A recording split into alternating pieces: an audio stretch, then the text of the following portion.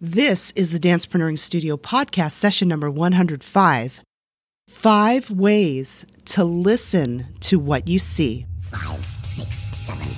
Hi there, and welcome to session number 105 of the Dancepreneuring Studio. I'm so happy you're here with me today. My name is Annette Bone, and the Dancepreneuring Studio is the place where dance inspires life and business. I get the joy and the privilege of sharing my journey back into the dance world after a very long hiatus, and all the lessons I've learned, the transformation I've experienced, the wonderful creatives I've met along the way who also share their stories, ideas, strategies, and tactics to help move your life and your business forward. I've had a great last couple of weeks attending various dance performances at the Odyssey Theater, and I'm so looking forward to sharing my reviews on them and what I've learned from them. They've all been fantastic in their own ways, all different. So coming up in this session, in our Step to Success segment, Sweet Savings. Coming up in our Dancer's Dialect segment, Witches, Death, and Expression. In our Freestyle Flow segment, Restroom Rant. And in our feature presentation, 5 ways to listen to what you see. Hi, this is Kalida Beck, dancer, choreographer, teacher, and entrepreneur, coming to you from Germany, and you're listening to another session of the Dancepreneuring Studio with Annette Bone. It's profitable to be skillful and wise. Welcome to this week's Step to Success. A step to your success is anything that moves your life and your business forward. Whether it's an app, a book, or an idea, you can apply something today that will help you succeed. So I mentioned the words sweet savings at the beginning of this episode, and sweet savings are definitely a possibility if you have the Honey Chrome extension on your browser, and I've linked the information in the show notes at AnnetteBone.com/105. This is a very cool app, extension, whatever you want to call it, as with a lot of the extensions that are available through Chrome, and it's free. And what it does is if you're shopping online, when you're getting toward the end of checking out, you're in your cart, it'll pop up and say 0 to whatever percentage of savings are available with various codes. And so it'll automatically run various codes for you on your purchase. Sometimes there are codes that are applicable, sometimes they aren't, but they do all that guesswork for you. And what I found out recently, too, as I was looking at the information, is that there are retail establishments like Target and Macy's where you can also get rebates too. So it's definitely worth checking out if you want to add some sweet savings to your bottom line. And now, Life and Business Connect with the Dancer's Dialect. The Dancer's Dialect is the dancer's language. I share dance terminology and concepts across different genres so you can see correlations in your life and in your business. In the beginning of this session, I talked about witches, death, and expression. And this was brought to mind as I was thinking about the performance I went to called, please forgive me on the pronunciation. I looked it up. I could not find it. And for those of you that speak German, my apologies in advance. It was called Eifa Effi. It's spelled E-I-F-O. The second word is E-F-I. It is a duet, very thought-provoking for me, and I'm going to review it in the feature presentation. This company, this duet, is a collaboration with 2 dancers that were with the Forsyth Company, and now they have their own company called Mamaza. I hope I pronounced that correct as well. And I looked up German dance because this company's from Germany, and I found this information on expressionist dance in the early 20th century. And I've linked it in the show notes at AnnetteBone.com/105. And this is what it said. Quote, expressionist dance was very popular in the early 20th century and has also influenced American dance. This kind of dance, however, became sort of illegal in the 1930s because the nationalist regime forbid using it. Many dancers fled or were persecuted. Famous expressionist dances are the Dance of the Witches and the Dance of the Deaf. Expressionist dance is again very popular these days as it uses dance movements to express emotions, ideas, and stories. Now, isn't that what dance is about?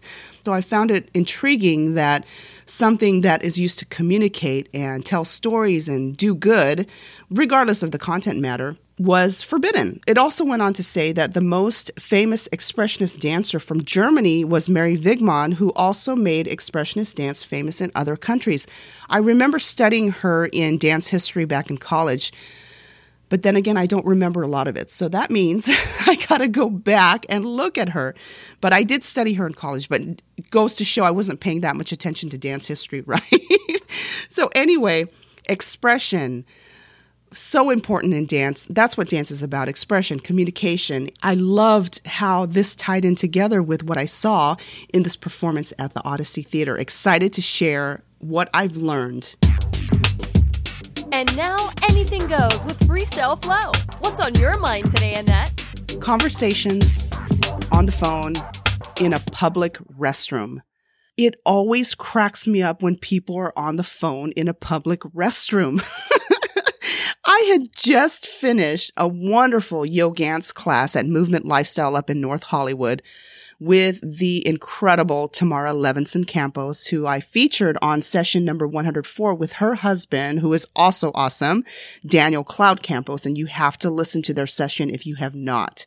And so I took her class, and if you've been to Movement Lifestyle, you know the restroom is small, so there's only 2 stalls, so I was changing out of my sweaty gear, and so this girl next to me, she's talking about how angry she is at something. I don't remember. She was talking pretty loudly, so you could not help but hear her. She was telling her friend or whoever it was that she had to come to the studio and take class. And I thought, girl, I get you. I feel you, because the thing is, I judged her initially based on the content of what I was hearing and how she was describing things. And her dialogue wasn't the most intelligent expression, in my opinion. That's just my opinion. And we both met outside at the one small sink that is in that bathroom. And she did one thing that made me forget about judging the conversation that she was having, which, of course, I shouldn't have been doing anyway because I was not part of the conversation.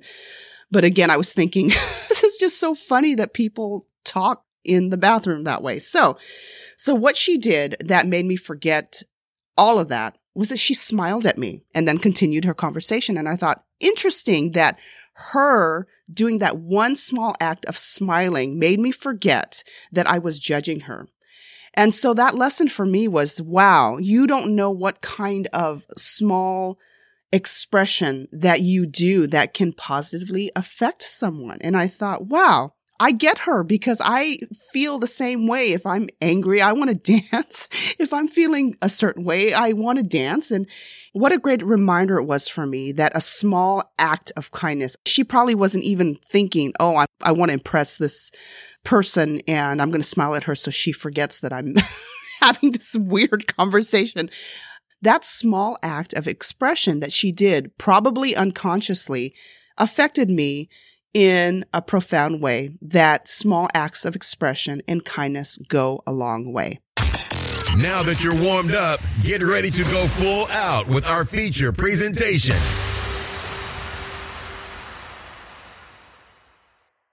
Sudden, overwhelming, yet engaging. Those are 3 words I would use to describe when I was thinking about my experience for this performance, I for Effie, and again, my apologies for the pronunciation, at the Odyssey Theater, which is on the west side of LA, and they're actually known for classic and contemporary plays, but this month, January 2017, they started a dance series. It was very successful. I watched the last one last night, and excited to review that one as well.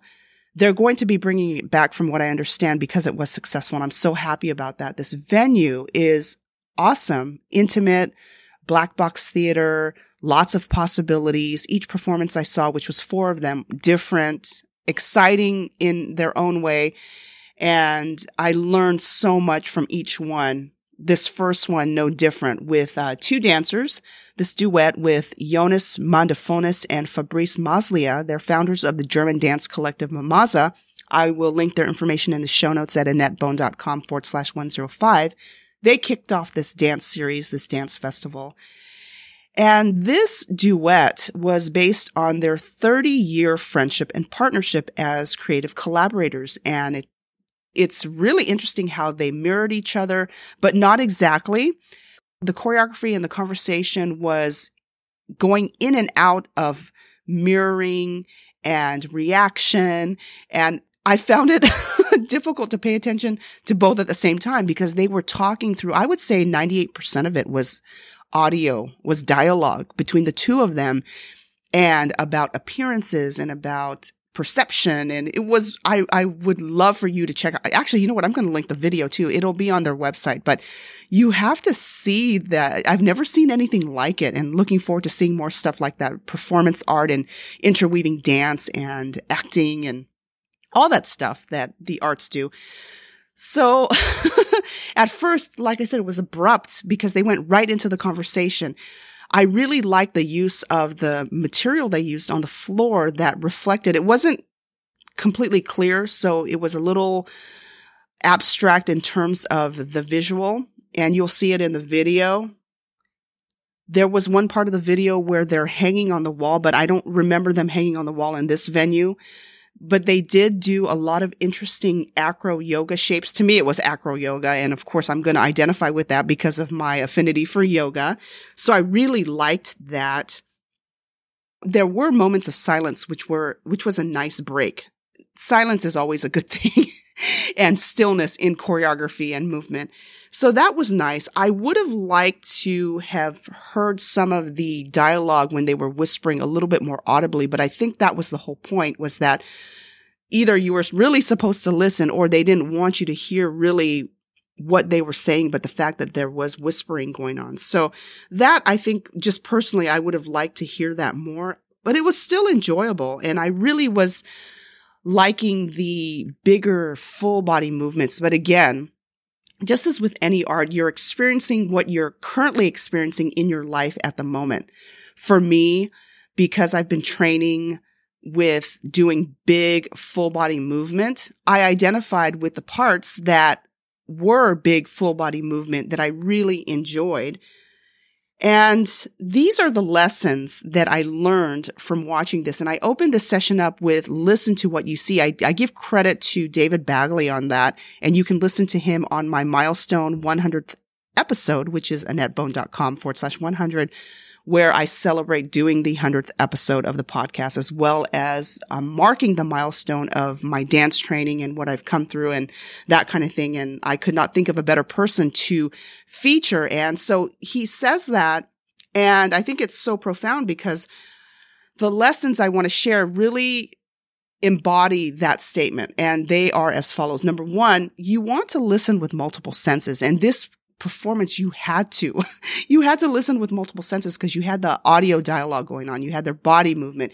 You had the environment, the floor, not that there was a lot of props or anything like that. I don't think there was really any props except for the material on the floor. And you'll see it in the video, but listen with multiple senses because you can see what is being communicated, not only by hearing, but by touch, by expression. And sometimes even if it's over a phone call or it's just audio, inflections, tone, that kind of thing. So listen with multiple senses. The words. Number two, try not to talk over the person. It's not always avoidable, but something to work on. And even I have to work on this, of course. We all do. But in this performance, I noticed part of the reason why it was hard to decipher. And I think that was, again, the whole point of it was trying to listen to both of them at the same time. It was hard because they were talking over each other on some parts, on a lot of it. They were talking over each other back and forth, sometimes mirroring, sometimes repeating, and you had to pay attention. So try not to talk over the person when you are communicating if that is avoidable. Number three, use words purposefully. Oh boy, there's a lot that can be said about this, using words purposefully, making sure that your communication has intent and purpose to it so that it encourages or is helpful and is appropriate. So use words purposefully. Number four, Pay attention to and assess the dialogue going on within yourself. Not judging, but being aware. Again, not judging, but being aware. I was reminded of this as I was watching because I thought in my mind, I was thinking, okay, what's going on? Why is he saying this? And why am I identifying with what this dialogue is saying? And what kind of feelings is it bringing within myself? And that's what's so beautiful about art is the questions that come up in your mind and what you feel internally in your heart and your spirit. And so paying attention and assessing doesn't mean that you are judging, but that you are aware. So this piece definitely did it for me based on the dialogue.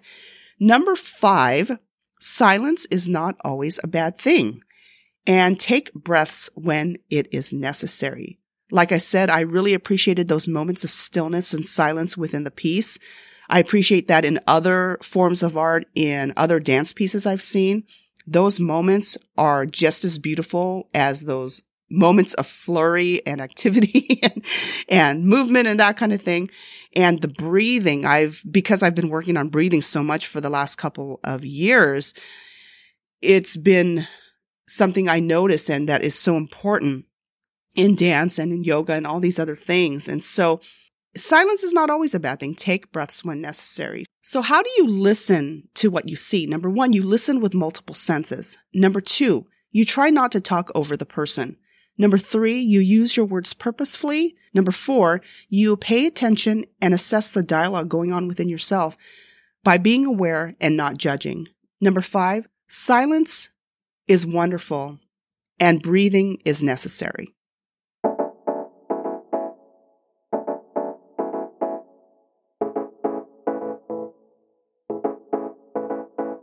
How do you listen to what you see? I would love to get your feedback, and you can go to AnnetteBone.com/105, where you can also find the show notes to the session. If you found this podcast helpful or any of the other sessions helpful, I would really appreciate a rating, a review, and for you to subscribe on either iTunes, Stitcher Radio, or Google Play. That way I can continue improving the podcast, as well as give you a shout out on a future session of the Dancepreneuring Studio. I do want to give a special shout out to the Odyssey Theater for providing a great venue for performances, as well as Lucy Pollock Public Relations, who kindly provided the press passes for me to enjoy and learn from the dance series at the Odyssey. Until next time, I pray that you have an exceptional week and more blessings than you can imagine. I really look forward to talking with you again soon.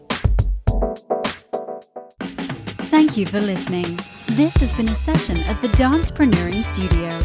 Find the archives of this show at AnnetteBone.com/podcast or on iTunes. Contact Annette at AnnetteBone.com.